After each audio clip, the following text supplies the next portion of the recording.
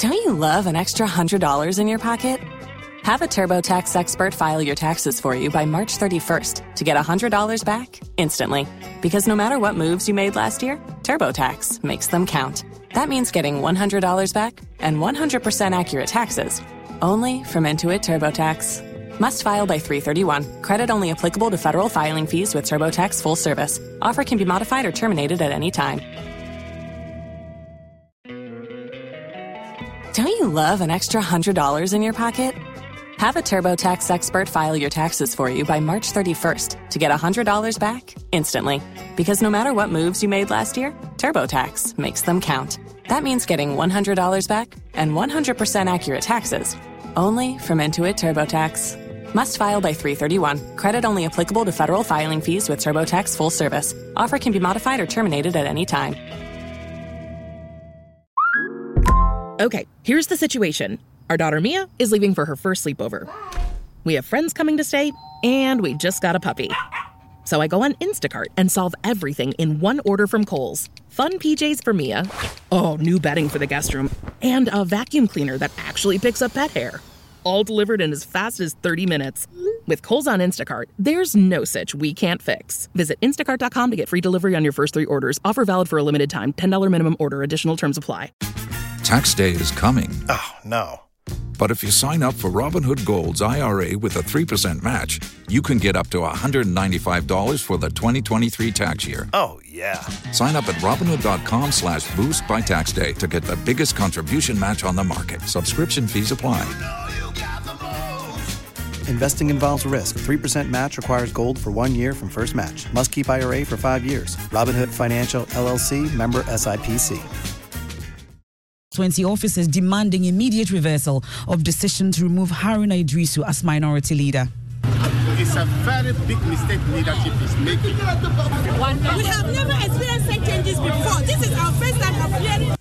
We hear from the Haruna Iddrisu, who has been defending his legacy as minority leader. You may like or dislike Haruna.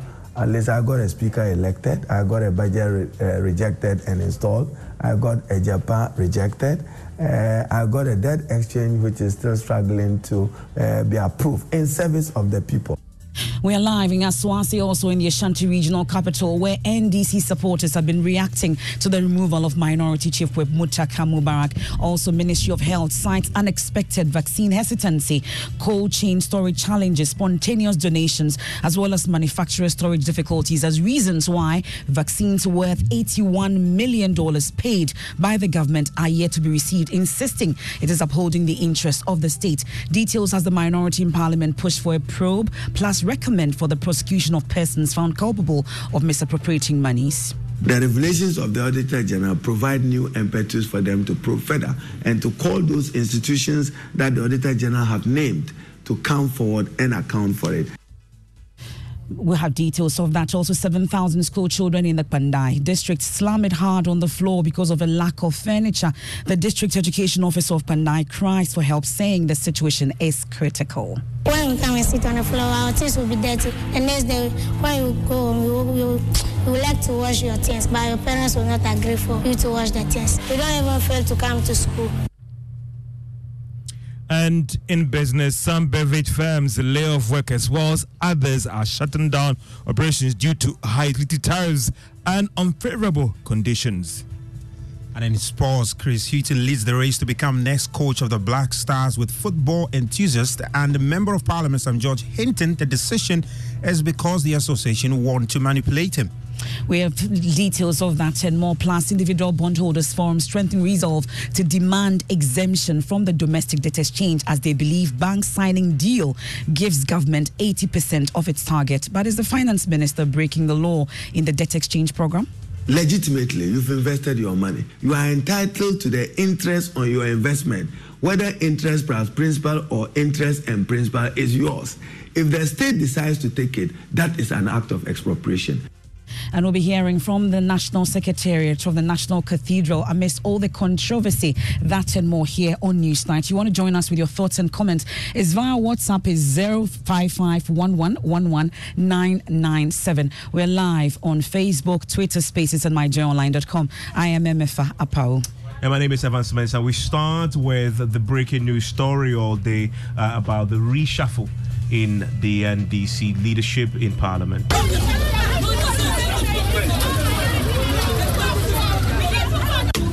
And that there hundreds who stormed the NDC Tamale South constituency offices demanding the immediate reversal of the decision to remove Haruna Iddrisu as minority leader. Amid shocks, some vowed to retaliate if the decision is not overturned. It's a very big mistake leadership is making, and I think they need to reconsider that. We see him as the leader for progressive development in the party.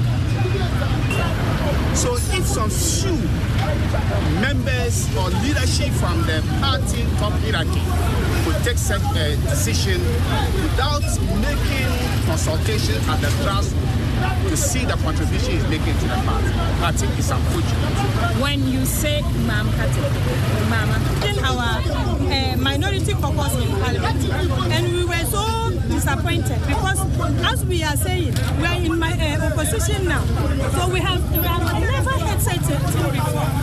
We have never experienced such changes before. This is our first time of hearing that. Even if they are changing it, we were in power and they are doing it, but yet we are in opposition. We want unity. We don't want any distribution in the country. And so you think this decision is going to create this unity? It is going to do it. We are telling them, I said in Kekitia and the 1540, that if they exchange Haruna, we will not listen to any one of them again. No minority leader, no I said in Kekitia. They shouldn't visit any northern region in Tamale. Well, let me take you live to Tamale South now. Our correspondent Martina Bugri is there for us. Martina, so we've been hearing from hundreds who stormed the NDC Tamale South constituency offices. Well, I'm sure we've been hearing what exactly their concern is, the removal of Haruna Iddrisu. But have we heard from the party leadership on this other level? It held a meeting some few hours ago, and they are due to address the press later this evening. I must say that the police also came there to meet with the leadership of the party on how they can ensure that this doesn't escalate into something else. And so very soon the party leadership would be addressing the media on what decision they would take next. Before we hear from the party leadership, because I know that the chairman of the Tamale South constituency has been speaking also, but give us a sense of what exactly happened just after the announcement. At what point did we get all these constituents massing up other party office? Now, you know, the announcement came, you read the news at 12. Some said they heard it on Joy News at 12. Some also said it was shared via social media. And so they took time to let us think. And right after the 3 o'clock prayers, the party leadership started moving to the party office, and then the youth started marching up. And so within a twinkling of an eye, the place was already filled up with supporters of the party in that constituency. They started sharing posters of some of the executives, and those that were deliberately picked were that of the party chairman, Asedun Ketia, and the secretary, Fifi Kwete. They deliberately picked those ones and started carrying them, and then chancing, that these are two people they would not want to see in that constituency if the decision is not reversed. They used printable words to describe the two, which is not too good for the space as we speak now. But largely they were very upset, very angry that such a decision is coming at this time. And they think that Mr. Iddrisu is being victimized because he is alleged not to be supporting the candidate of John Dramani Mahama. That's the notion they hold.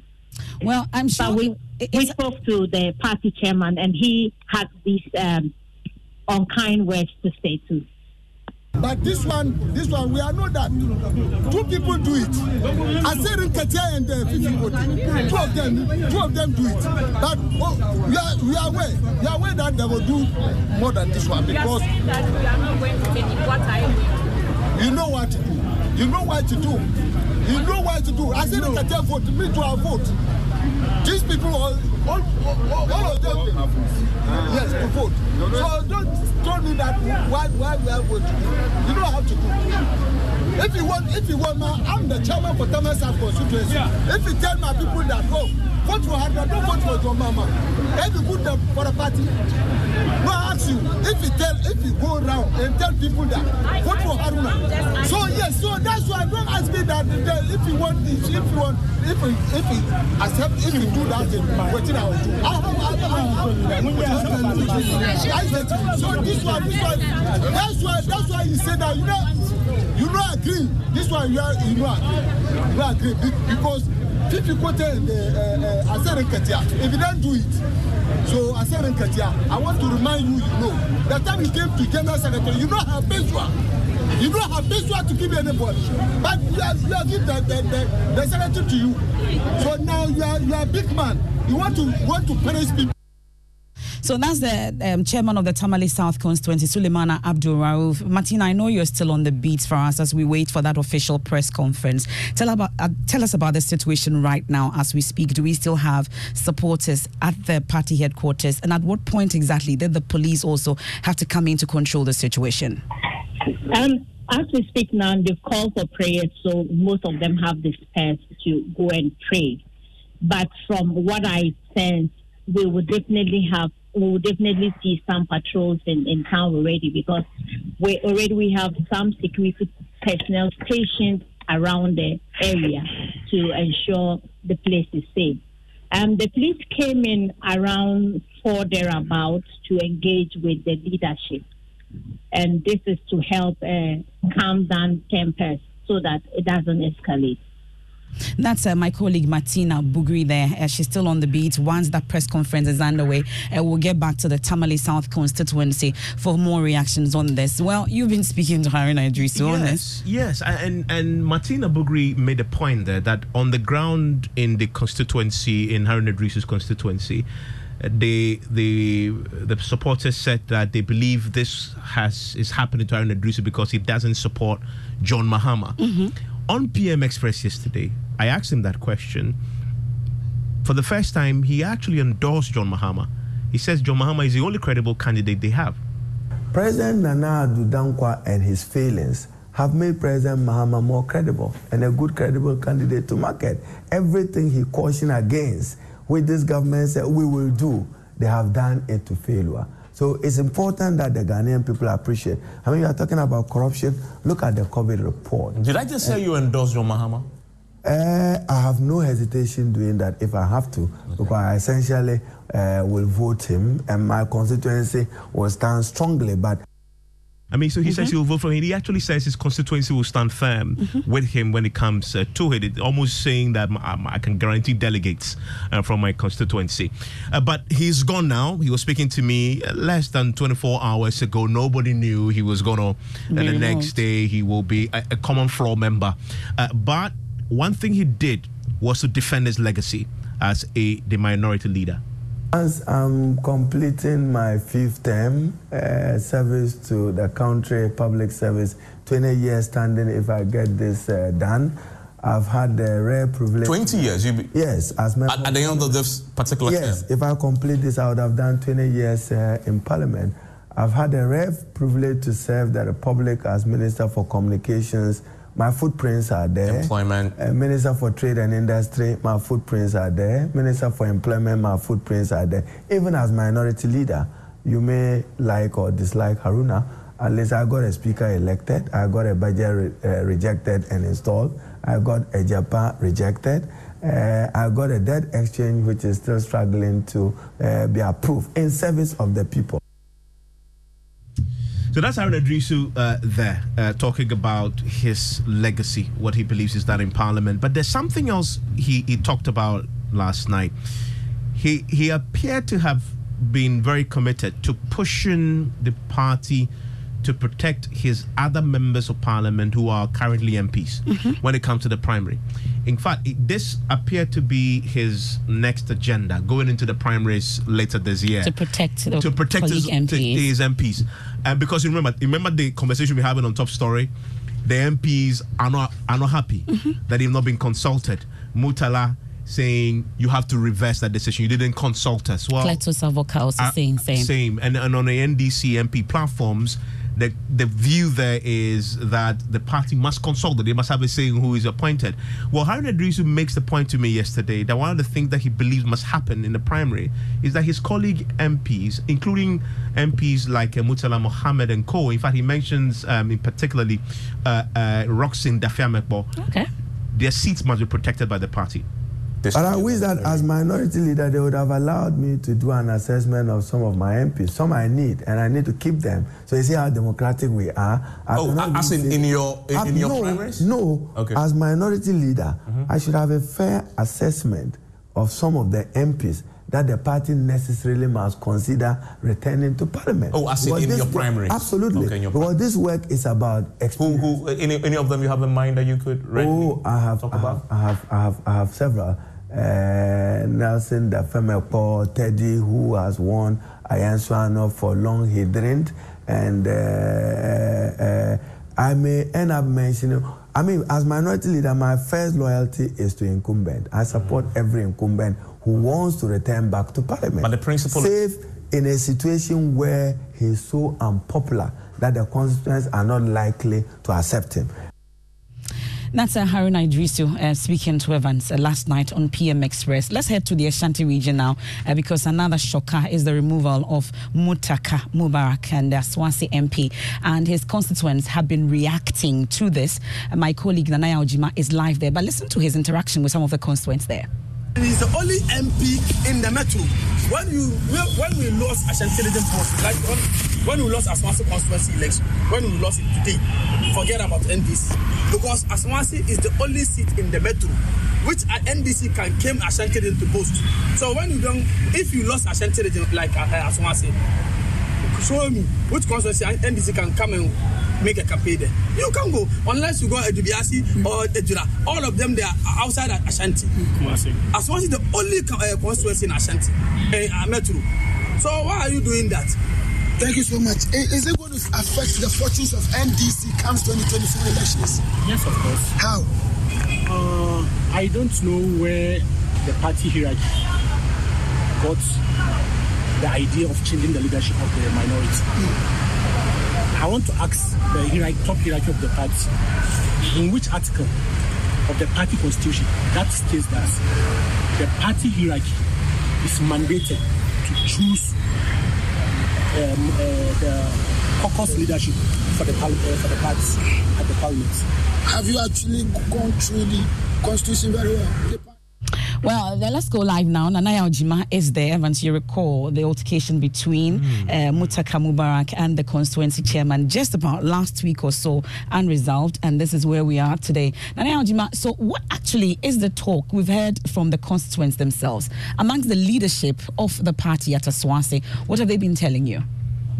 So we tried speaking to some of the party leadership in Swansea, but none of them would respond to us. According to them, they are trying to gather more details on what is happening in Parliament, and if they are able to get these details, they will get back to us and speak to us on the matter. But among the party members in Swansea, a lot of them are surprised about the development, and they believe that this shouldn't be allowed to happen. The party should reinstate both Honorable Muttaka and also the minority leader, because they, according to them, they've done so well in the past 2 years, and at least the party should allow them to finish their term in office as leadership, especially heading towards the next election.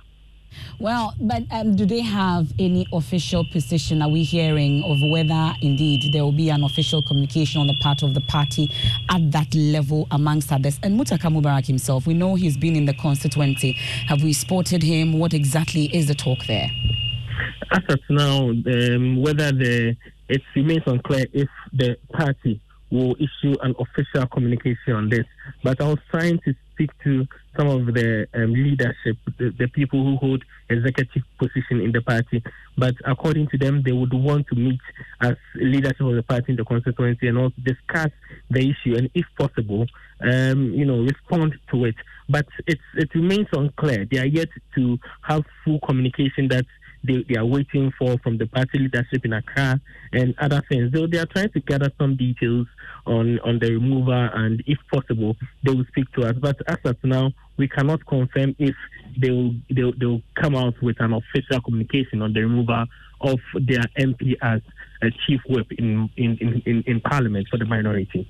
Well, in Tamale, we saw constituents massing up other party office, tearing posters, amongst others. Do we have same situation in Aswasi, and how are we controlling it? It is not same in the Ashanti region. When I passed through the party office, it was very calm there. But some of the people that I saw them around the party office are not happy with the situation. It's not likely that we will see people mass up at the party office to destroy some property or demonstrate their displeasure.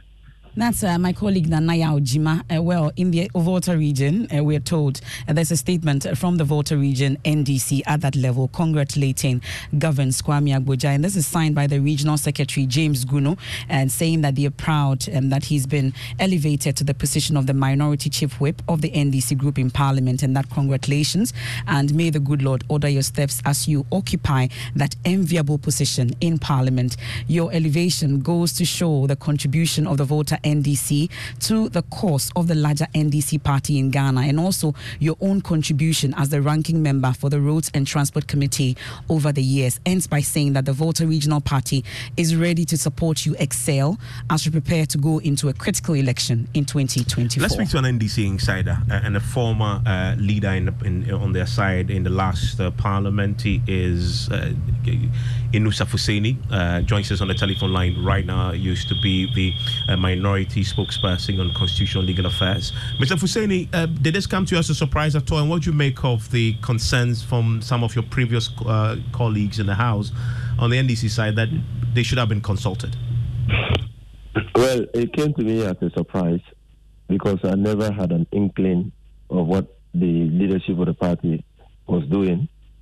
And so that was a surprise. But I respect the decision of the leadership of the party. That is exactly why we put them in place, to take decisions on behalf of all of us in the interest of the party. So I believe that this decision is in the interest of the party. Well, you may respect the decision of the party and talk about in the interest of the party amongst others, but is this a prudent decision? I think every party wants to put its best foot forward. When we lost election 2020, we embarked on the reorganization of the party. We did branch auditing. We elected constituency executives. We elected regional executives, and then elected national executives. And so what is happening in Parliament is another reorganization of Parliament. And it's strategic because the battle for election 2024 will be fought in Parliament. Parliament will be a key battleground for election 2024 because our members in Parliament will have to work hard to win the minds and hearts of the people of Ghana. Because as minority members of Parliament, they need to scrutinize government policy in such a way as to demonstrate that those policies are hollow, cannot secure the overall welfare of the people of this country, and might put the people of this country in a very difficult situation if those policies are implemented. They have to work very hard, and the economy will be at the heart of election 2020. And there's no better place to fight to demonstrate that this party, this government doesn't mean well for the people of Ghana than Parliament. Well, throughout your time in Parliament, do we have such a situation or a case where the membership were consulted before leadership decisions were taken, such as this? Well, I do not recall. There's only one such circumstance. I was in Parliament in 2006, and I met Bagbin as the minority leader. And in 2009, he was the majority leader until he joined the executive.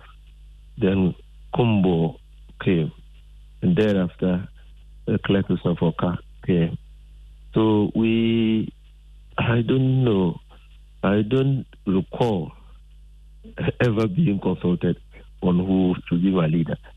I recall in 2017, when we went to Parliament, the General Secretary then, Asedun Katia, in the company of some national executives, came and informed us on what the party had decided as regards leadership of the party in Parliament. I remember we raised issue. I was one such person who stood on the floor of Parliament, at the meeting ground to raise issue. I remember Agalaga raised issue.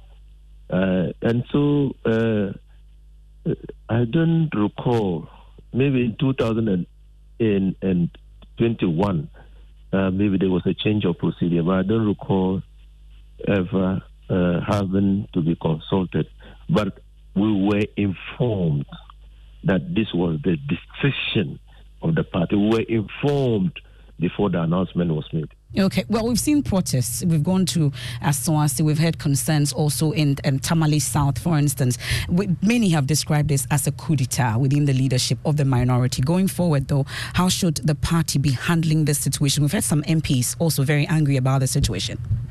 Yes, the party, I don't know why they did not take steps to inform the minority caucus in Parliament before the announcement, because that's why it took everybody by surprise.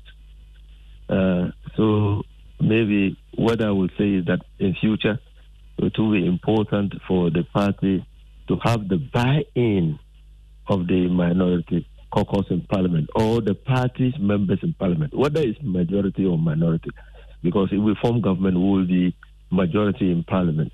And so the party must endeavor to ensure that decisions of such nature will have the buy-in of the caucus before announcement. That will reduce this level of rancor and complaints. We're grateful. That's Inusa Fuseni. He's a former MP himself, and he's been talking about the reactions that have come in as a result of the changes in the leadership of the minority in Parliament. You're still listening to Newsnight on Joy 99.7 FM. Unexpected vaccine hesitancy, cold chain storage challenges, spontaneous donations, as well as manufacturers' storage difficulties are to be blamed for why vaccines worth $81 million paid for by the government is yet to be received. That's the justification the Ministry of Health is providing tonight after the Auditor General in this special report detailed various infractions said to have caused the nation to lose billions of cedis. Well, the ministry has been responding in the report, the statement that has now been released by the Health Ministry. MFA, so what does the statement say? So it provides some clarity and background to all this. It says as part of the African Union strategy to fight COVID-19 pandemic in Africa, Ghana subscribed to the African Vaccine Acquisition Trust, that's the AVAT protocol. Well, it was created as a central entity for the negotiation, procurement and payment for vaccine. We all recall that. And it says it must be noted that the AVAT protocol required upfront payment by countries for scheduled delivery such that soon as any such volumes of vaccines are available for delivery, payment is due through the AVAT arrangement. So for Ghana, over 16 million doses of the Janssen vaccines were allocated, and AVAT was to deliver these vaccines periodically per agreed delivery schedule as and when we needed them. Well, the reason for the agreed number of doses were also as a result of the national policy of attaining herd immunity by immunizing 21 million people. You remember that target that was set, also to avoid wastage, expiration, and the difficulties globally in getting access to vaccines at the time.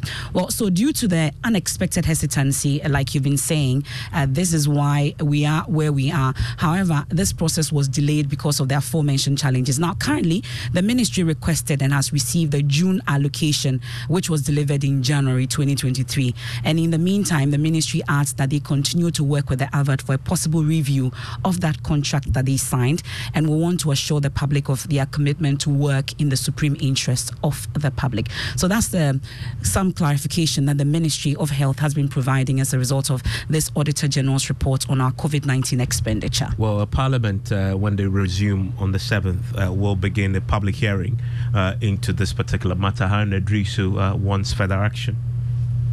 The IMF asking for $3 billion US dollars. You got $2 billion from COVID. What did you do with it? Well, I mean, the World Bank initially gave you $1 billion. The government later on, you got $380 million US dollars from the World Bank. Yes. You got additional resources even from Korea that even the Auditor General hasn't. Yes, that's true. The Auditor General hasn't audited. And I think we should throw lights on it. Yeah. No, it means not even all the resources dedicated to COVID. The revelations of the Auditor General provide new impetus for them to probe further and to call those institutions that the Auditor General have named to come forward and account for it. Even releases to Ministry of Foreign Affairs, we see a figure here less than what came to Parliament. So it means that the audit committee that the Speaker of Parliament, Honorable Bagbin, approved to probe COVID will have to go deeper into this and make sure that the state gets value for money. Yes, exactly. But that's the loot in the name. That's of the question that I'm coming to. I remember the last time Parliament formed a similar committee, similar to COVID affairs, when you looked into the Minister of Health. Mm-hmm. We still don't know what has come of that. The recommendation that minister hasn't been sanctioned. Question is, Parliament will go into this, but then what will come out of the process at the end of the day? Those are the failures of President Nana Addo Dankwa Akufo-Addo. Why him? This is Parliament. We have a minister You're for an independent government arm. Who admits that I paid money for Sputnik. They were not supplied. I didn't go through proper procurement. He must be home. But the person to send him home is President Nana Addo Dankwa. And that's Haruna Iddrisu, the former minority leader in Parliament. To still listen to News Night is on Joy 99.7 FM. Now, I want to turn our attention now to issues surrounding the National Cathedral. Joy issues tonight, learning that the Commission on Human Rights and Administrative Justice has formally written to the National Cathedral Secretariat requesting its comments on a petition filed by MP for North Tongue Samuel Okudzeto Ablakwa. Now, Mr. Ablakwa alleged the Secretary of the Board of Trustees of Victor Kusi Boateng breached conflict of interest rules in the cathedral's payment of 2.6 million cedis to a private company in which he has an interest. This request from Shraj comes at a time when two respected members of its board, Archbishop Nicholas Duncan Williams and Reverend Eastwood Anaba, want an independent audit into public funds used for the construction. John Rees understands the board had, prior to the request, already decided to commission an audit. We have a statement from the Secretariat, but we'll bring that to you shortly. But Maxwell joins me with details of this memo that both Archbishop Duncan Williams and Reverend Eastwood Anaba have written. First, the two pastors make the point that their views on the project have not changed. What exactly has moved them to call for this suspension? Well, Evans, that part of the document reads that quote, the current economic climate in Ghana presents obstacles to the timely construction and completion of the National Cathedral. They then quote an American poet, quote, a deferred dream is not a dream denied. So, unquote. What's this push for a probe then? Well, it reads that in the spirit and cause of transparency and accountability to the Ghanaian people, the current Board of Trustees shall appoint an independent, nationally recognized accounting firm to audit all public funds contributed to and spent by the National Cathedral. Auditors will also audit the overall cost of the project. This, they say, shall take place before the deferment of the activities of the Board of Trustees, Evans. Okay, so that's what you're asking for. MFI, in the last few minutes, the National Cathedral Secretariat have issued a statement. Well, they're acknowledging the concerns of the public relating to the justification for the construction of a national cathedral within the context of the current economic challenges confronting the nation.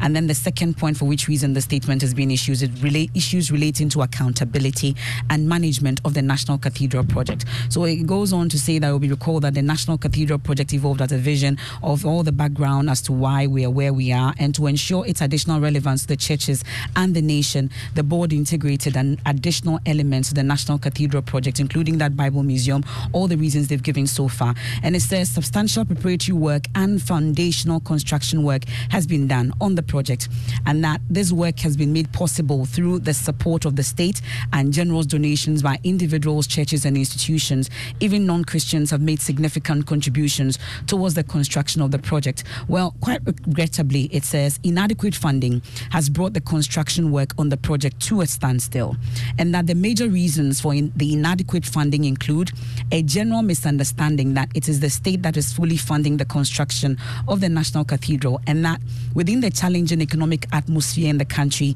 this is misplaced.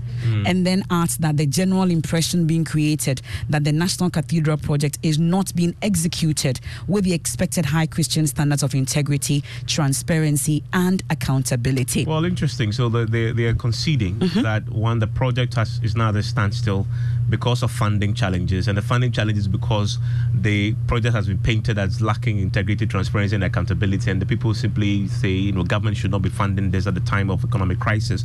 But then they've taken a few decisions as a result of this. One, the board say they've now begun discussions to engage Deloitte, which accepted to be the auditors when the National Cathedral was registered, to commence the normal statutory audit. So they're going to audit, which is what the Duncan Williams had asked for. We're asking for. In addition, they also say the project submitted all relevant documentation on the project to Parliament in December last year, and that if Parliament so desires, it may set up a commission or appoint an independent auditor to review all issues concerning the award of the contract, the procurement, construction works, financial operations of the National Cathedral project so far. So they are inviting Parliament to form a commission or on the project, on an independent audit to look into the site for themselves. And then the commission, as far as the human rights, the SHRAJ angle is concerned, it's a constitutional mandated body to look into these matters on the back of Okudzeto Ablakwa's petition. The board says they've responded to its investigations because in covering the operations of the National Cathedral project, and the board will fully cooperate with SHRAJ in its work. There's a hope that they have that these three major things they're doing, audit, a commission of inquiry, cooperating with SHRAJ, and that they're hoping that the board of the National Cathedral of Ghana, that once these nagging issues are satisfactorily dealt with, the public interest and the confidence in the project will be restored, right? And then rekindle and enable the citizenry to contribute generously to complete the cathedral, and I'm quoting, to the glory of God. Okay, but it doesn't say if the project has been halted, but it says it's at a standstill. Admits it's at a standstill, but not a decision that they have taken. Because you're not contributing, because you don't trust the system. Okay, that's what have you been paying saying. your tithes? Let's bring in the North Tongue MP, Samuel Okudzeto Ablakwa Evans, and we're grateful for your time here on Newsnight, Mr. Okudzeto Ablakwa. So this is the statement, the latest statement from the National Cathedral and the Secretariat. Well, they are open for an audit, even a commission or an appointment of an independent auditor by Parliament, amongst others, and they are cooperating with the SHRAJ investigations. All this, I'm sure, satisfies you at this point, doesn't it? Good evening, MFF. Quite a positive development. The Ghanaian people who we represent in Parliament have been demanding greater oversight and deeper accountability. This is a project that has been fraught with deception, with lack of transparency, with a lot of scandals, really. It's been scandal dominated from day one. And so it is positive to hear that the Board of Trustees are going to invite an international auditor to audit this. I am also glad that they have indicated that they are open for a full-scale parliamentary inquiry. This is heartwarming because last year, a number of colleagues in the House and I submitted a motion for a full-scale inquiry, and I will expect that when the House resumes early next month, the Right Honourable Speaker will look upon that motion favorably, and Parliament will get to look into the National Cathedral project. I'm also particularly pleased that the Cathedral Secretariat has confirmed in their statement that the fundraising has not gone well. There has been a lot of doubt about the real if you like, importance of this project at this time in terms of the prioritization. And so if you listen to them carefully, there is a tacit admission that this project will now be, if you like, taken off the front burner. It will not be a priority of priorities, as the president had said earlier. Remember that the contractors, Rebade JV, have been off-site since the 14th of March 2022. They indicated in their termination letters to their staff that the government has not been paying them regularly, and that for lack of funding, they are suspending work. So we are 10 months into that suspension. So I am glad that we are not going to see the, if you like, earlier effort to conceal the releases of funds from Parliament and then divert funds on the blind side of Parliament to this project. We'll leave it here for now. We are indeed grateful for your time, and we'll be following up on this as Parliament resumes.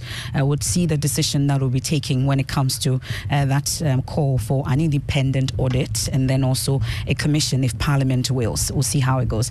And it's time for business. When we return, Individual Bondholders Forum, they've strengthened their resolve to demand exemption from the domestic debt exchange as they believe banks signing deals gives government 80% of its targets. But is the finance minister actually breaking the law in the debt exchange program is the key question.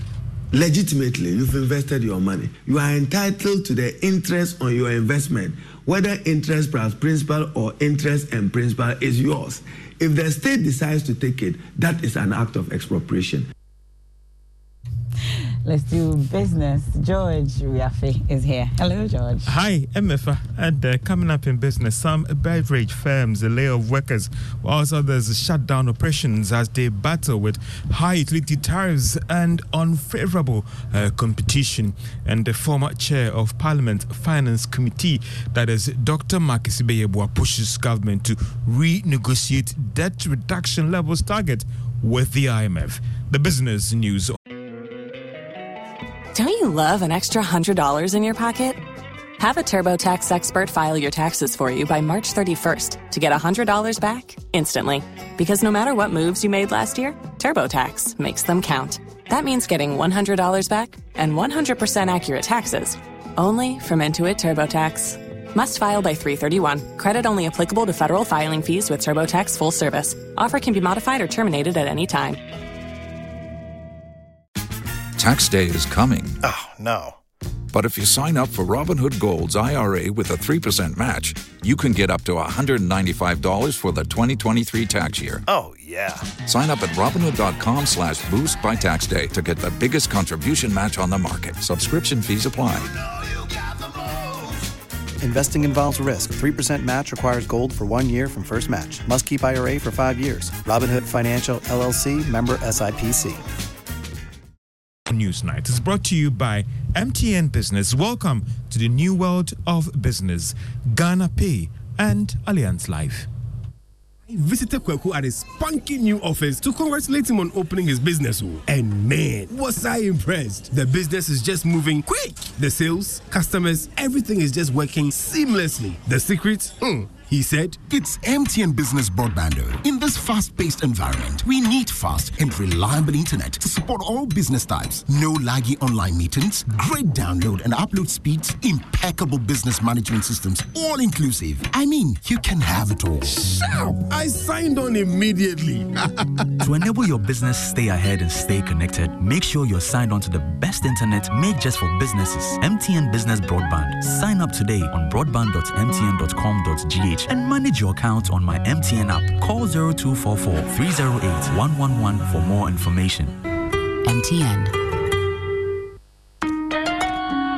Son, we are so proud of you for setting up this hospital. I really love those hospital beds and waiting chairs. By the way, did you import them? No, Dad, I didn't. I actually got them from Kindle Books and Stationery right here in Ghana. Wow. We also bought our office supplies, safes, executive desks and chairs from Kingdom, and they gave us expert advice on how to set up our office. Guys, that makes 3 of us. I also got our sofa and bedroom sets, plus our dining hall furniture for our new home from Kingdom. Wow, Mom, that makes 4 of us. I usually get my stationery items from Kingdom. Kingdom. And my teacher also mentioned that our classroom furniture was provided by Kingdom. So there you have it. Whenever you're thinking about setting up an office or acquiring furniture for your home, etc., Kingdom Books and Stationery should be your first point of call. With over 40 years experience in the industry, we stock and supply a wide variety of globally sourced office and home furniture, stationery and equipment. Visit our head office, Osu Akwaje, or our office near the Osu Stadium. We're also in Tema Community 1, opposite Olam SHS, Kumasi KNUST campus, UCC Cape Coast, and now at the Marina Mall, Airport City. Or call us 0302 764101, 764209, or 762792. Visit our website www.kingdomgh.com.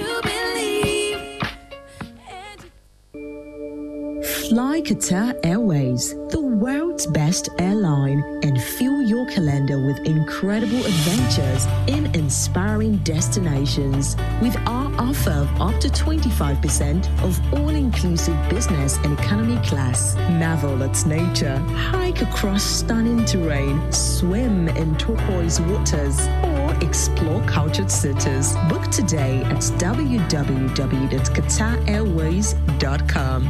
Qatar Airways, going places together. You're welcome back to Business on Newsnight. Now, some beverage firms are laying off workers whilst others are shutting down their operations. Now, this is as a result of the challenging business environment and high utility tariffs. Now, Chonam Akpelu is the Greater Accra Regional Chairman of the Association of Ghana Industries, and he's been making a strong case for the Public Utilities Regulatory Commission to review the recent tariffs for industries. And our beverage companies, for example, rely very heavily on water to produce the drinks that they produce and so on. And so that cost is a major cost for production. And if you increase the water by 48% within 6 months, that affects the overall cost of the beverage firm. And that we're having all of these cheap beverage products being imported. They are unable to compete. So as a result, some of the folks are really closing down, or cutting down operations. Some of the workers are being laid off because they are unable to compete. All right. So we're saying that these are the realities that need to be dealt with. So an increment in utility, AGI is not against it. We're just saying that it has to be in a manner that is helpful for us as industry.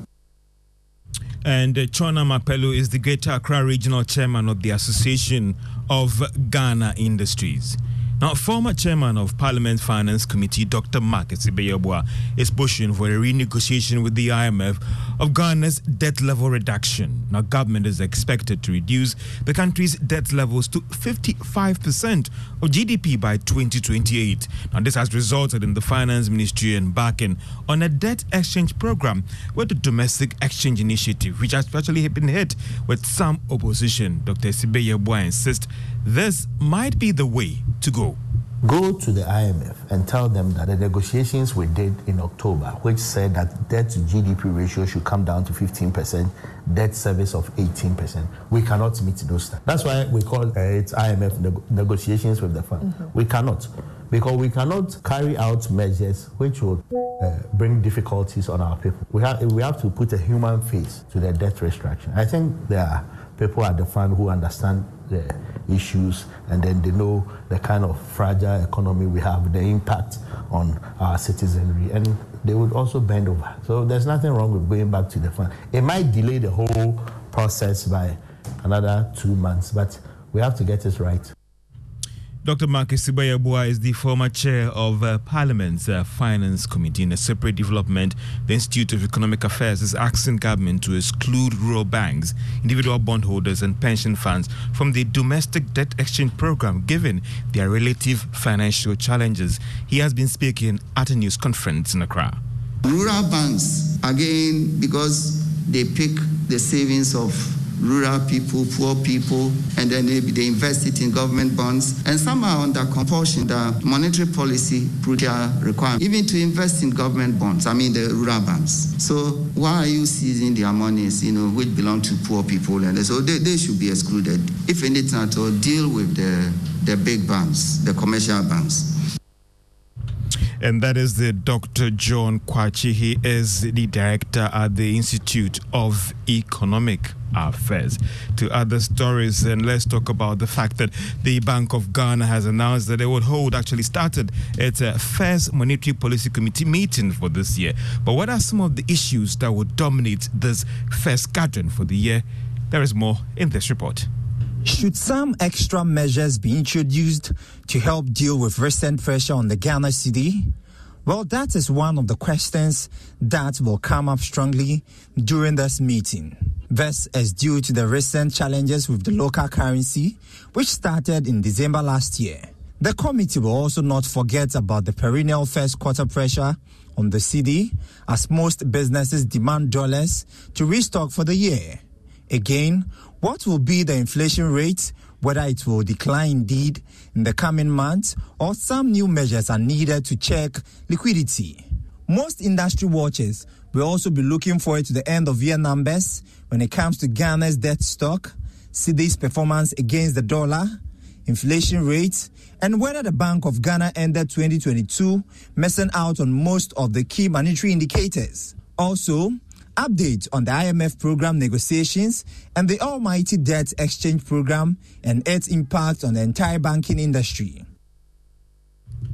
That is the Business Desk report. In a related development, that is it. Dr. Samankra, president of the African Investment Group, is one of those businesses that is making a strong case for the Bank of Ghana to concentrate heavily on stabilizing the Ghana cedi for the first quarter of this year.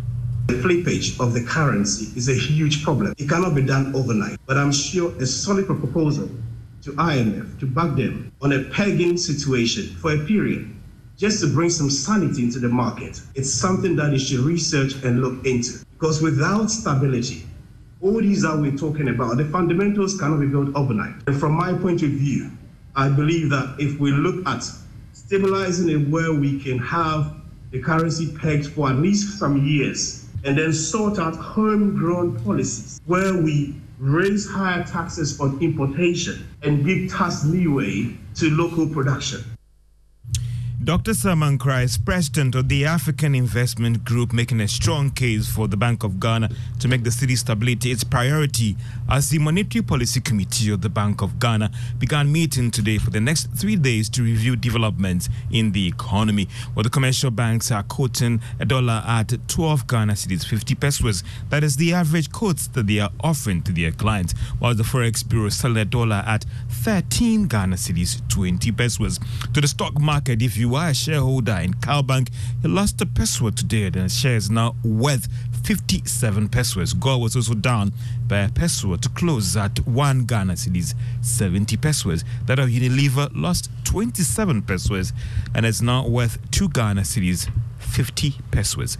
And that's all for business on Newsnight.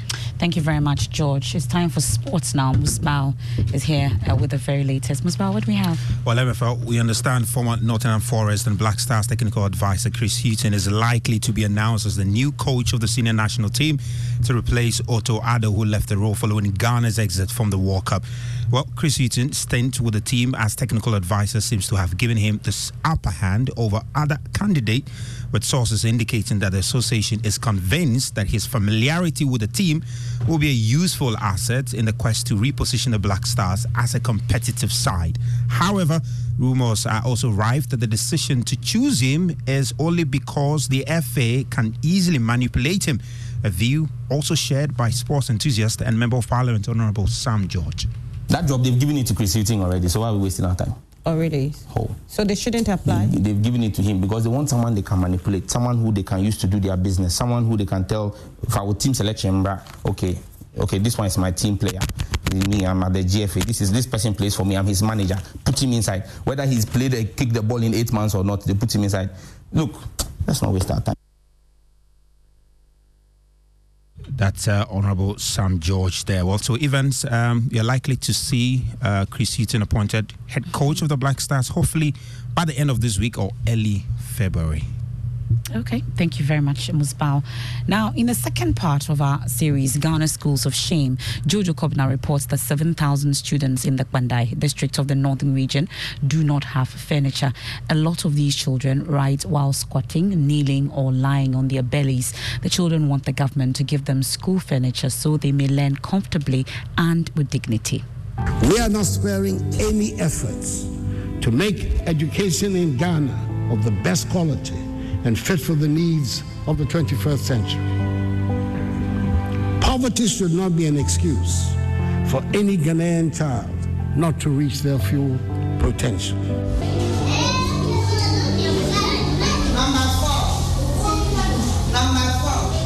Bashiru Nuruddin speaks for about 7,000 children without desk in the Pandai district. What is disturbing our space? We don't have furniture. Sometimes when we are coming to school, we feel bored. We don't even feel to come to school because we don't have furniture. If you dress and come to school, you come and sit on the floor, your chairs will be dirty. So we are begging the government to give us chairs. Every morning, these children carry stools and plastic chairs on their heads and head to school. Many of these children have walked several kilometers just to access school. Their school, Balai DA Primary School in the Pandai district of the Northern Region, has no furniture, so their parents bought plastic chairs for them.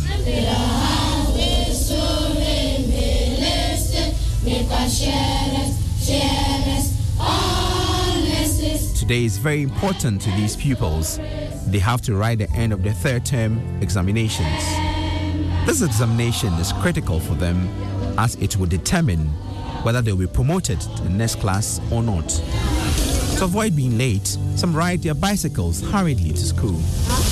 Those who are fortunate settle in their chairs, but the majority of them go down on their knees, not as a form of worship, but to write exams. Those with plastic chairs put their exam papers on their lap and write, while others kneel and put their exams papers on their chairs.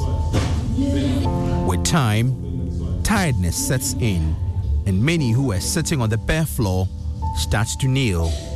As time progresses, some change their positions and then lie on their bellies and begin to write.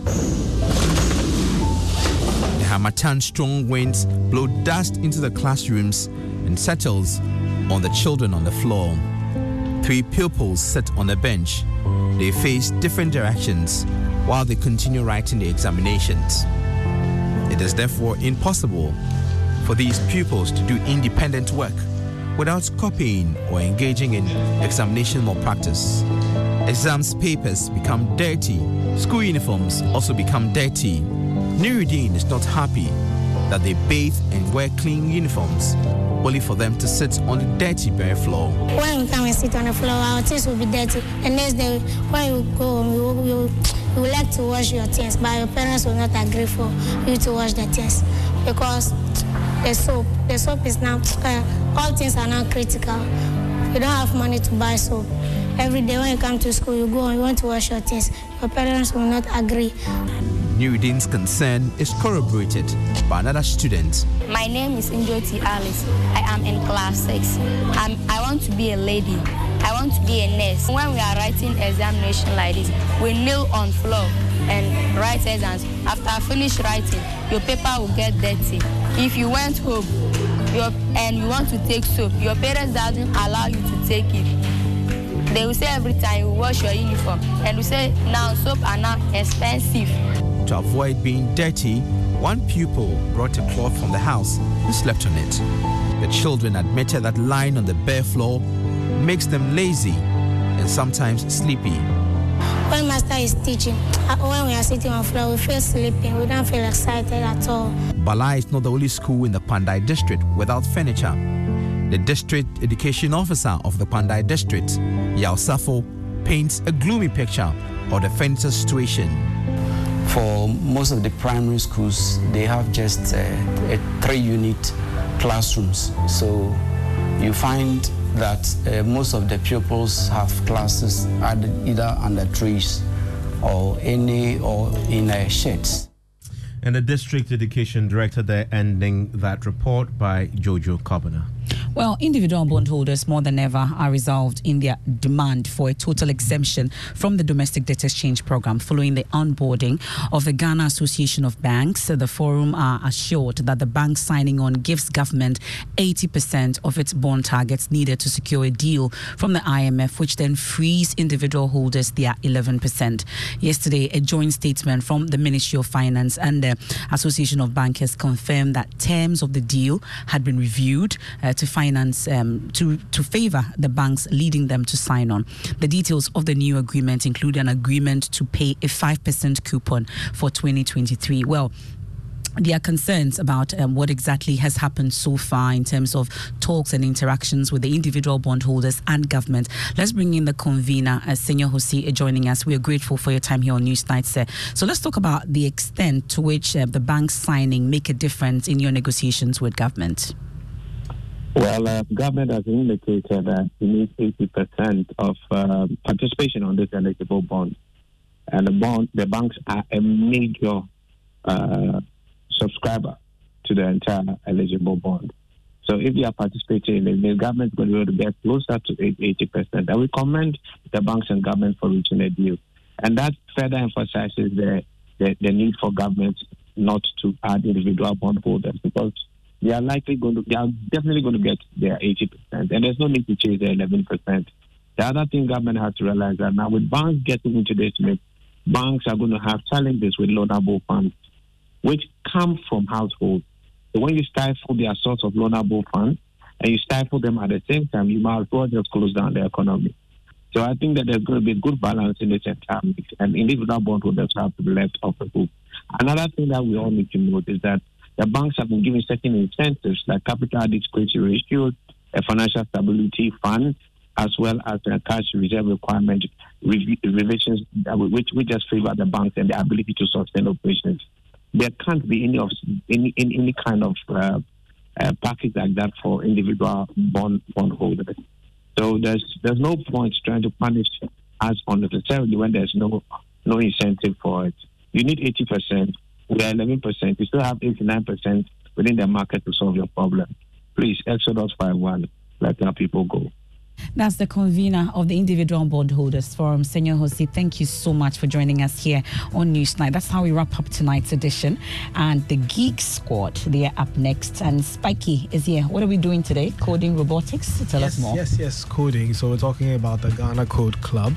And we're having a discussion with the founder and the CEO. So if you know this era, every young person should be aspiring to have an idea about coding, because all the jobs are at risk if you don't know some code of some sort.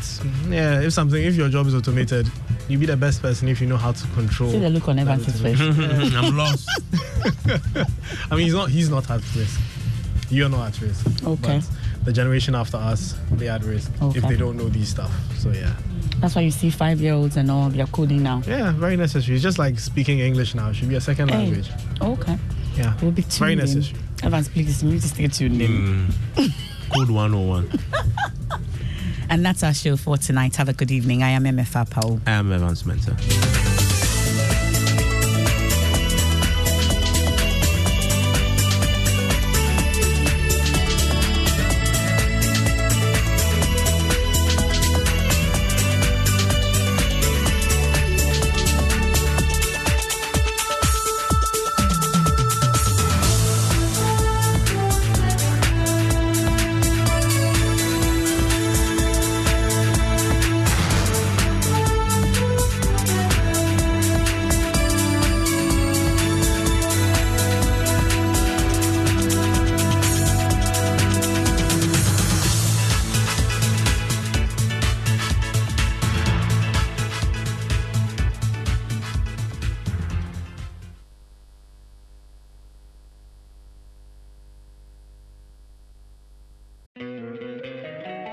Don't you love an extra $100 in your pocket?